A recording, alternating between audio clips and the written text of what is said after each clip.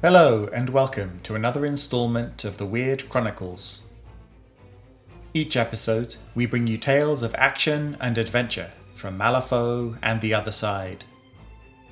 On today's episode, we have the conclusion of the White Fist. A young man named Adulio has made a deal with Zoraida the Swamp Hag in order to win the affection of Lupita, a beautiful flower seller. But by the time Adulio arrives at Curmudgeon Square to profess his love, he finds Lupita gone, taken by a guild official named Ermin Follop. We pick up the story in Follop's office. I hope you enjoy the conclusion of the White Fist. He was still in excruciating pain. Touching the tender bulb of his nose with his fingertips, he could feel it had swollen dramatically and had turned a purplish-red hue in the hand mirror he continually examined the damage with. The hornet sting had somehow managed to get him inside the nostril, and the stinging had left his eyes bloodshot with tears. Cursing his luck, he tried to turn his attention back to the work on his desk, but his mind kept returning to the flower girl. How dare she laugh at him, after all the generosity he had shown her? Well, she wouldn't be laughing now, not down in the detainment cells. A few nights in one of those dank, brutal holes would knock some of the vim out of her. He was certain she would be much more hospitable to his advances after that. He had already speculated on a few of the ways she could demonstrate her gratitude when he deigned to release her. His speculations were interrupted by an urgent rap on his door. "What?" he snapped. The door opened, and his personal aide stepped tentatively into the room. Caravel had always had an apologetic look about him, an abject quality that irritated Follop to no end. He looked particularly aggrieved today. "I'm sorry to trouble you, Mr. Follop, only there's a young gentleman out here, and he's most insistent that he speaks with you at once." "Send him away," the guild officer grumbled. "I'm busy." Before Caravel could say another word, a figure pushed past him and into the office. This newcomer Follop did not recognize. He wore a cheap suit and too much pomade, but he looked hale and sturdy, and there was a stubborn set to his jaw that the guild officer didn't like the look of. "I'm sorry to bust in on you, sir, but I must speak to you," the boy said. He straightened his jacket in a self-conscious way, but there was a fierce determination in his gaze that suggested he was here with definite purpose. "This can't wait." "Can't it, indeed?" Follop commented dryly. He gave Caravel a glower that said, "I'll deal with you later," and told him, "This young man has 1 minute, after which I want him removed." Caravel nodded and hurried out of the office. Follop turned his gaze on the nervous boy. "Well?" "I'm here about Lupita," he blurted at once. "Ah, the flower girl." Follop leaned back in his chair and began to re-examine his injured nose in the vanity mirror. "And you're her brother, I suppose?" "No, I'm—" The boy looked suddenly awkward. Well, Lupita is with me. We're together." "Is that so?" Follop prodded his nose delicately. "She's never mentioned you. I must say you don't seem the type she would associate with." He looked at the boy over the rim of his mirror. "At all." The boy coloured at this, but he held his ground. Definitely determined, Follop noted, but out of his depth. "So," the guild officer continued, "you're here to plead for her release, are you?" The boy didn't answer at once. He was looking closely at Follop's face. "Did she do that to you?" Now it was Follop's turn to colour. "She assaulted an officer of the guild, if you must know." "She attacked you? Lupita?" The boy sounded incredulous. "I don't believe it." Follop's hackles began to rise. "I couldn't care less what you believe. She'll be tried before the local magistrate and given a fitting sentence like all the other criminals who think they can cross the guild." The boy was silent again for a moment, his face frowning with concentration. "You're lying," he said at last. "I beg your pardon," Follop spluttered. The arrogance of this boy was astounding. "You're lying," the boy said, his conviction growing. "She never touched you. The people in the square say you were making inappropriate advances towards her and she rejected you. You stormed off and that's why." Follop lurched to his full height, which was unimpressive. "How dare you?" he barked. "What gives you the right to come here into the inner sanctum of the guild and start bandying about tin pot theories you heard in the gutter?" "You are a liar!" the boy shouted back, jabbing a finger at the smaller man. "What have you done with her?" "I've had quite enough of this nonsense. Guards!" "Where is she?" the boy demanded. "Guards!" Follop cried again. There was a rumble of heavy feet, and his door burst open for the second time that day to admit 2 men in guild uniform. They took a moment to survey the situation. "Arrest this fool and take him down to the detainment cells. He just threatened an officer of the guild." The boy made no attempt to defend himself from the advancing men, keeping his gaze and his pointing finger fixed on Follop. "Where is she?" he persevered. If anything, his features had become more determined. "Get him out of here," Follop commanded, his voice still steady, although his heart had begun fluttering nervously. The guards took hold of the boy's cheap suit and hauled, but evidently he was stronger than he looked, and leaned over the man's desk like a man walking into a strong wind. "Lupita is mine, Follop," he shouted. "Give her back to me." "Get him out of here," Follop cried, more shrilly this time. "He's gone mad." "Let her go, you lying weasel!" The boy struggled against the 2 guards. His suit jacket tore and his daisy, fresh plucked that morning, spiraled to the floor. "Let her go!" One of the guards managed to get an arm around the boy's neck from behind and was trying to haul him backwards away from the guild officer. What troubled Follop the most was that the boy did not fight back. Instead, he strained against the 2 men, trying to get through them, reaching now with one open hand to get at his true opponent. "Guards! Guards!" There was real fear in Follop's voice now. "Come quickly, he means to murder me." "Let her go!" The boy was still bellowing. "Lupita is mine!" There was more running in the corridor outside, and another 3 men came barreling into the office. They quickly grasped the situation and went to subdue the shouting boy. The thwarted lover, however, would not be denied, and suddenly lunged forward with ferocious strength. His suit jacket and shirt ripped apart in a dozen hands, and he momentarily burst free. He reached clear across the desk and grabbed Follop by the throat. The guild officer made a gargling sound, and his eyes bulged as the boy throttled him one-handed. Though he struggled, he could get no purchase on the brawny arm, and the fingers around his throat felt like an iron collar. "Kill him," he tried to shout, but all that came out of his mouth was "Ugh!" The guards redoubled their efforts, gripping the attacker's arm, and even trying to pry his fingers from around Follop's throat, but to no avail. The boy was as muscular as a young bull and possessed an unnatural strength. It felt like Follop's windpipe was being crushed. One of the guild guards drew his clockwork pistol and struck the boy heavily on the back of the head. The sound was awful, but his assailant's gaze did not falter, and if anything, his grip grew tighter. "Boy's mad!" grunted another. "Him again!" The guard struck the boy again with the heavy cast-iron pistol, and then a 3rd time. Blood trickled down the back of his neck, but he would not relinquish his grip. "Lupita is mine!" he hissed at the guild officer. Follop's eyes felt the size of hen's eggs, and he stared distractedly at the boy's arm while the life was being throttled out of him. There was a woven black band around the wrist that seemed strangely familiar, but Ermin couldn't quite place where he'd seen it before. It was becoming a triviality, really.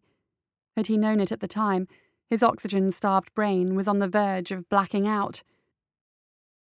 It was right at that moment that Guild Captain Groom stormed into the office, a swaggering mass of brass buttons, waxed moustache, and outraged demeanour. "What is the meaning of this farce?" he roared before catching sight of the scrum of struggling guardsmen and the puce-faced Follop, whose toes had all but lifted from the ground. Ever the pragmatic man, Groom drew his sabre with a practised motion, bellowed, "Stand aside, that man!" at the guard trying to peel back the boy's fingers, and sliced the attacker's hand off at the wrist with a single stroke. Follop flew backwards into his chair, landing with a thud as the boy went the other way, propelled by a half-dozen struggling guardsmen. Blood splattered the length of his desk. "Get that lunatic out of here," the captain urged, rooting in his pocket to find a kerchief to wipe his blade. He turned his attention to Follop and stopped in mid-stride. "God's teeth!" Follop had sunk deep into his leather chair, but his face had lost none of its rude colouring, and his mouth was now agape with a swollen tongue projecting like a length of raw steak. The mad boy's hand, sporting its thin leather band around a stub of wrist, was still latched around the guild officer's neck and was constricting visibly. The captain threw down his sabre and launched himself at the severed appendage, taking it in both hands and hauling with all his might. The hand refused to relinquish its grip, and now even the faintest squeak of air could not be drawn through Follop's crushed throat. Finally, with a titanic effort and a polished boot on Follop's chest, the captain wrenched the severed hand free and threw it across the room with a cry of disgust. Follop immediately sucked in a huge gale of air and began violent racking coughs. The guards had dragged the still struggling boy to the door, leaving a trail of bright blood on the floorboards. "Lupita is mine!" the boy howled one last time, before being dragged out of sight into the corridor. His protests could still be heard as he was hauled away. Follop had no strength left in his limbs, and slouched in his chair like a landed fish while his chest heaved in breath after breath of precious air. There were red furrow marks on his throat, where the hand's nails had gouged him in the final seconds before Captain Groom was able to pry it loose. On the floor in the far corner of the room, now bled white as milk, the twitching hand curled into a tight and defiant fist.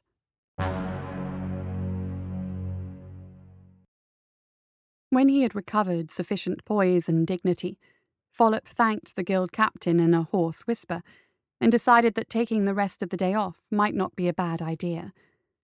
He gingerly stepped over the sweeping trail of blood on his floor that several cleaners were already on their knees scrubbing at with stiff-bristled brushes and soapy water. As he left the office, he heard the dull clank of the severed hand being dropped in a bucket, and he shuddered.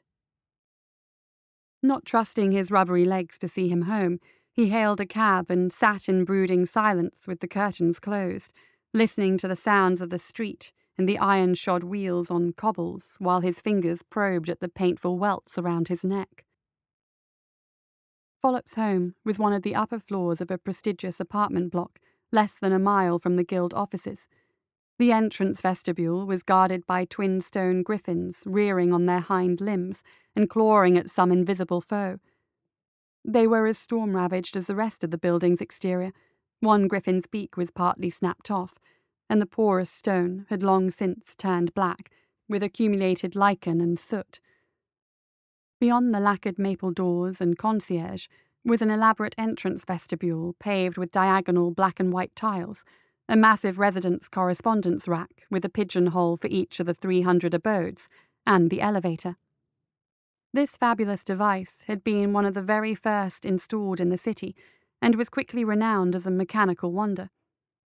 Through cunning use of huge steam-driven pistons and a series of drive chains, the brass box, which held a full 6 patrons quite comfortably, could be elevated to any of the building's 12 floors with the simple twist of a mother-of-pearl lever.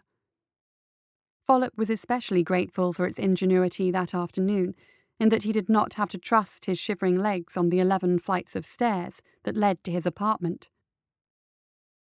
Finally home, He slammed the heavy outer door and locked it, threw his hat and coat onto the stand, and stumbled into his study. He poured himself a generous measure of brandy with trembling fingers and bolted it down in 3 swallows. The alcohol caused his raw throat to flare up, but it steadied his nerves some. He had been badly shaken by the events of that morning and was feeling particularly vulnerable. Still, at least he was home safe, and that savage was behind bars where he belonged. Picking the softest, lightest neckerchief he possessed, he wrapped it gently around his purpling throat and went to the larder. He wasn't hungry, but his pocket watch told him it was midday, and the same lunch break for 30 years was a difficult impetus to ignore. He cut himself several slices of cured ham and loaded a plate with bread and cheese and a square of butter. The food was tasteless and dry, and after 2 bites he gave up, returning instead to the liquor cabinet and more brandy.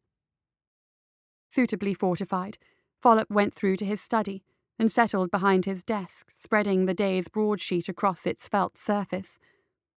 There was a curious reassurance to be had from sitting behind a desk in any situation. In general, the bigger the better. Comforted by this subtle reinforcement of his importance, he settled down to read. Follop awoke shrieking. The crumpled newspaper partially adhered to his face with saliva. He tore it away, panting in terror. The boy was gone. His study was quite empty, and late afternoon shadows stretched across the far wall. He must have dozed off. Not surprising, really, considering those 2 large measures of brandy and no food in his stomach. He could still feel the ghost of a strong hand around his throat, and swallowing was painful. On the way to the kitchen for a glass of water, he stopped at the hall mirror and pulled aside the neckerchief. The flesh around his throat was livid and hot to the touch. He could clearly see a negative image of a grasping hand outlined in mottled purple and yellow. That animal. Follop would see to it he never saw the light of day again. He gulped down a glass of water from a cool clay jug. It helped considerably, and he began to feel himself again. The discarded meat and bread was still lying on their plate. His stomach gurgled with sudden interest. In light of the day's events, however, he decided to treat himself to something a little more sophisticated. The cab ride to La Signataire was quick, and Follop's mood was buoyed further by the doorman's recognition, welcoming him into the exclusive restaurant with a tip of his hat. Although there was a sizable queue for seating, Follop was quickly ushered by the maître d'hôtel to a table secluded from the majority of diners by palm fronds and careful lighting. Looking up from his wine list, Follop took pleasure in seeing those same faces of the queue frowning at him. He ordered duck and a Spanish Grand Reserva, and settled back to wait, smiling insolently at the people who were still waiting to be seated. Being a guild officer certainly had its privileges. When the fowl arrived, it was crisp and steaming and juicy, and he eagerly forked a big piece into his mouth. It tasted better than it smelled, and he silently congratulated himself on his choice of restaurant, an excellent and savoury distraction from the day's unpleasantness. He had quite recovered himself. The food stuck halfway down his throat. Follop paused in the act of forking another piece of breast into his mouth. The meat was certainly succulent enough, and he could never remember having trouble swallowing before. He could still breathe, but the meat formed an uncomfortable lump somewhere behind his Adam's apple, and seemed unwilling to go any further.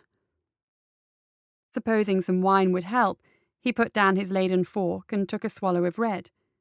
To his alarm, his gullet immediately filled with liquid. Trying not to gag, Follop tried gulping several times to force the blockage down. Other than making odd croaking sounds at the back of his throat, the duck and wine refused to move. With panic rising in his chest and absurdly conscious of the diners around him, he tugged at the neckerchief that suddenly felt too constrictive and began working his neck from side to side. The wine had been a mistake and was stinging the back of his throat, making his eyes water. Tears began to well up in the corners of his eyes. Reaching for his water glass, he took a big mouthful, determined to gulp it down and ram the wedge of duck into his stomach. Instead, the mix of wine and water backed up in his throat, and with a huge barking cough, he sprayed the liquid all over his dinner and the white table linen. Heads twisted his way as Follop began retching uncontrollably, gripping the sides of his table and half rising from his seat like a man who couldn't quite make up his mind whether he was arriving or leaving. The maître d'hôtel was already hurrying towards him through the maze of tables, his face a picture of professional anxiety, as Follop's face turned puce for the second time that day. With a huge donkey-like bray, Follop ejected the wad of masticated duck that flew posthumously a full 30 feet and stuck to the restaurant wall with an audible thud. He collapsed back in his seat, coughing harshly and fumbling for a napkin to mop at the wine-laced spit coating his chin. There was an immediate hubbub of conversation as a flock of concerned waiters surrounded his table. I'm fine, Follop wheezed as soon as he was able, fighting off the swarm of towels and napkins that daubed at his face and stained suit. Leave me be, I say. Monsieur Follop, I am so sorry, the maître d'hôtel babbled. The cook shall be sacked for this. I shall see to it immediately. Follop shook his head, suddenly weary and growing lightheaded from the hyperventilation. Just get me a cab, he croaked. As they helped him to the door, he glowered at the still weighted faces of the queue. They beamed at him with the air of people whose wait had been worth the while after all. All the way home in the cab, Follop wheezed. His breathing had become laboured shortly after retching up the duck plug, and had not eased with his pulse. Slightly anxious, he twisted and fidgeted in his seat, pulling constantly at his neckerchief until he wrenched it off in annoyance and threw it on the cab floor. He carelessly thrust a handful of scrip into the cabbie's hand and hurried into his building. Cool water, that's what he needed. His already abused throat must have become inflamed from the wine, and what it needed now was something cold and soothing. He cursed that meddling boy back through 10 generations as he barged past the elevator operator, slammed his front door and gulped water straight from the jug, spilling it down his already half-ruined evening suit. Rasping, he took the jug through to his study and sat heavily, pulling off his starched collar and opening the top button of his shirt. His throat felt incredibly raw, both inside and out. More swallows of water eased the discomfort to some extent, but within seconds the burning returned, and with it an uncomfortable tightness in his chest. He could hear his own breath whistling, which was a distressing sound. That damnable boy. Curse him to the lowest depths of hell. He'd done something to Follop's throat, wounded him in some way. He made a mental note to visit the guild physician first thing in the morning. Exhausted and in pain, Follop shirked off his evening suit, crawled into a nightshirt, and then into bed, holding the clay jug to his chest like a wizened child and his bedtime toy. Sleep. That was what he needed. Sleep to unwind from the stress of this miserable day. Tomorrow would be better. He felt certain of it. Follop's night was filled with terrors. He jerked awake innumerable times, the first time sloshing the remnants of the cold water over himself and the bedclothes, thrashing at his attacker and trying to pry that white hand from his throat. He could feel the fingers around his neck squeezing remorselessly. Each time he returned to sleep, the boy's face came at him out of the dark, and those steel fingers closed on him again, squeezing the breath out of him, crushing the life out of him. "Lupita is mine," he hissed, his teeth red as blood and his eyes empty holes. Sometimes the hand was green and puffed with decomposition. Other times it was just bones. But each time it would grip him like before and throttle him until his eyes bulged and his tongue squeezed out from between his lips like a fat red slug. "Please," he tried to plead. "Please, no, forgive me." But he could never speak in his dreams. The phantom of the white fist would not allow it. By the first grey threads of dawn, Follop had crawled out of bed and lay on the floor, wrapped in sheets and too afraid to venture sleep again. Instead, he watched the slow blossoming of the new day, while his chest worked for air, and the phantom fingers around his throat gradually and inexorably tightened their grip. Every few seconds he would raise a hand to swat at the hand, only to find his fingers passing through thin air and his neck unmolested. Yet he could feel it. The concierge's cheerful grin faltered when Follop emerged from the elevator that morning. Unshaven and grey-faced with his suit collar splayed wide, the guild officer walked with the slow infirmity of the aged, using a hand to steady himself as he took the steps down to the street one at a time. He couldn't manage more than a dozen paces before running out of breath, and stood making a high, keening sound while he dragged in one lungful after another. Unable to face the suffocating crowds of Curmudgeon Square, he whispered for the cabbie to take him around to one of the underground entrances to the guild offices, and there he waited until a guard appeared that he could requisition to help him into the building. The guild physician frowned as he worked towards a diagnosis, peering critically into Follop's throat and feeling around his jawline, which made the little man wince and shy away repeatedly. He took the guild officer's temperature and listened to his pulse and to his heart, before frowning more deeply. "Well," he said eventually, "it may be an inflammation of the digestive glands under the tongue. I'm going to prescribe you a poultice that should take the colour out of those bruises." Follop gripped the man's white coat and yanked him forward with what little strength he still possessed. "I don't care about the bruises," he rattled. "I need to breathe." The physician recoiled, his wire-rimmed glasses askew. Of course.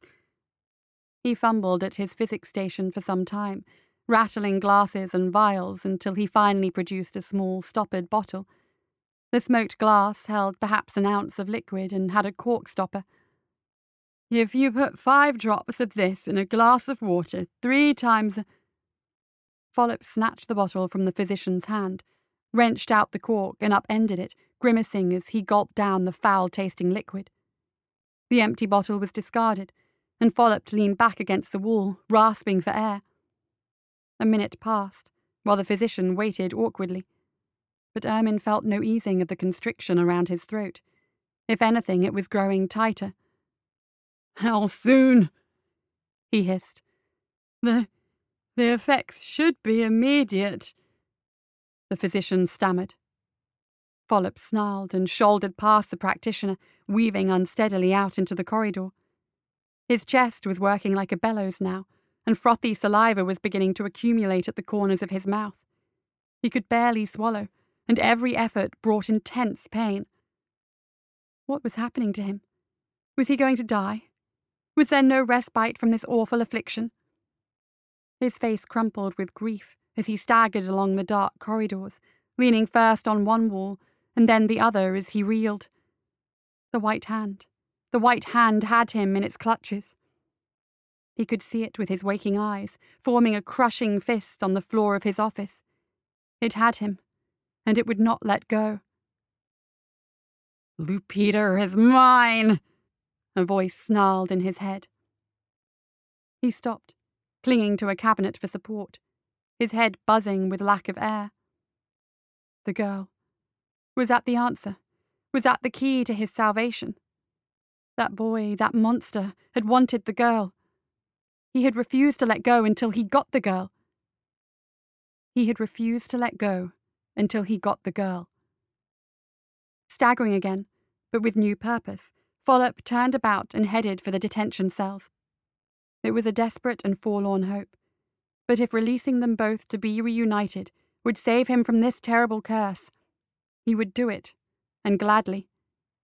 He would apologize to them both, would make them understand how lonely and unloved he was, how wrong he had been to abuse his power. But he could make amends. It was not too late.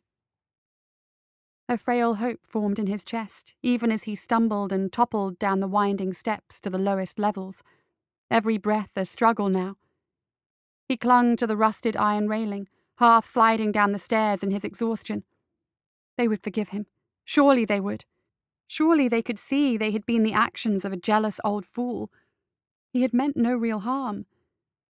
He could give them their freedom, even money if they desired it. They would be together, and Follop would be released. He crashed into the detention cells like a marionette, one hand latched around his throat, the other scratching along the rough stone wall, seeking anchorage to prevent him toppling full length on the straw floor. His face contorted horribly with every intake of breath, which came as a slow, high rattle, like a breeze blowing through something dried up and dead. The jailer gawped at this apparition, not even recognizing Follop until he had gripped the man by the shoulder and hissed at him through gritted teeth. "The girl," came his faint voice. "Lorks and truths," the jailer whispered. Is that you, Mr. Follop, sir?" "Girl," he hissed again, his eyes protruding dangerously. "Where?" "Girl, sir?" The jailer chewed his thumb in thought until his face brightened. "Oh, the girl! That pretty bit of fluff you sent down here yesterday. Well, she's gone, isn't she, sir? Off to the magistrate, just like you said." Follop made a sound, somewhere between whine and sob. No matter, he told himself, no matter. She would be days at the court jail before her trial, more than enough time for the wheels of bureaucracy to intervene. "Boy! Boy!" he gurgled, making a gripping motion with his free hand. The other was being used to keep himself upright against the burly jailer. "Don't you worry, Mr. Follop," the jailer said, giving the guild officer a wide grin. "He won't be troubling you no more." Follop's face creased with confusion. What was this fool talking about? Where was the boy?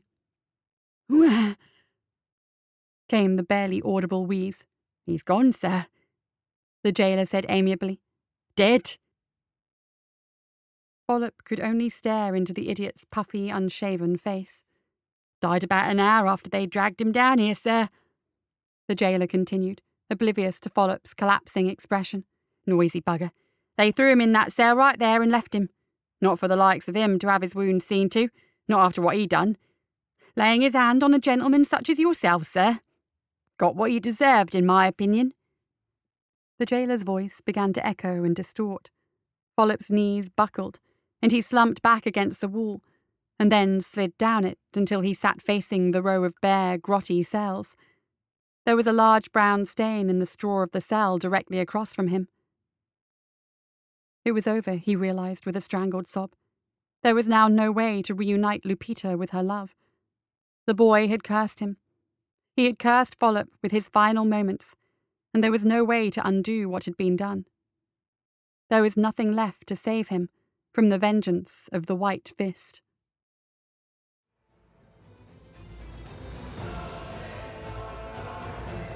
That's it for another installment of the Weird Chronicles.